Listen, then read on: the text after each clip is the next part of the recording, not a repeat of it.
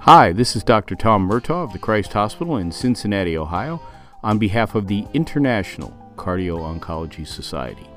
Today we are presenting a highlight from a recent webinar discussing the technical aspects of proper blood pressure measurement. This common but critical procedure is reviewed by Dr. Sandra Herman. Dr. Herman is an associate professor of medicine in the Department of Nephrology and Hypertension at the Mayo Clinic in Rochester, Minnesota. It's an excellent review that we are sure you will enjoy. Also, do not forget to check out the ICOS website for information about the organization specifically and cardio-oncology in general. Without additional delay, here is Dr. Herman. What's the best way to measure blood pressure? So in order to measure blood pressure accurately, the patient should be in an ideal setting. You wanted the patient to be in a proper office, seated in a quiet and being quiet for 3 to 5 minutes before blood pressure measurement. You want to, if possible, the patient to have an empty bladder or not urgent to have any type of bowel movement or any at that time of the blood pressure measurement.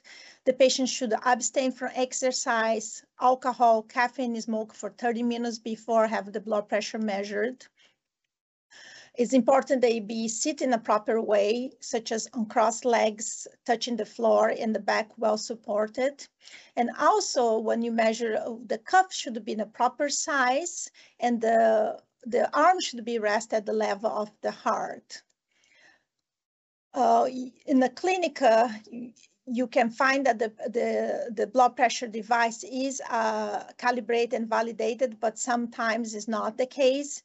And you want that the blood pressure is not just checked one time. On average, you want it to be 2 to 3 times have the blood pressure readings before obtain average.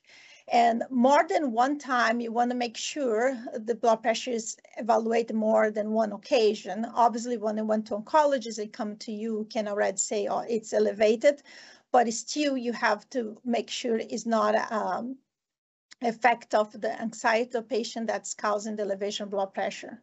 So ideally, we want to, if possible and feasible, to have a 24 hours in blood pressure monitoring.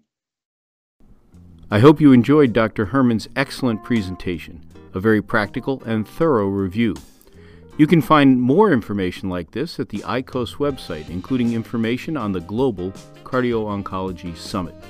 GCOS will take place over 4 days in Madrid, Spain, beginning on September 27th, 2023.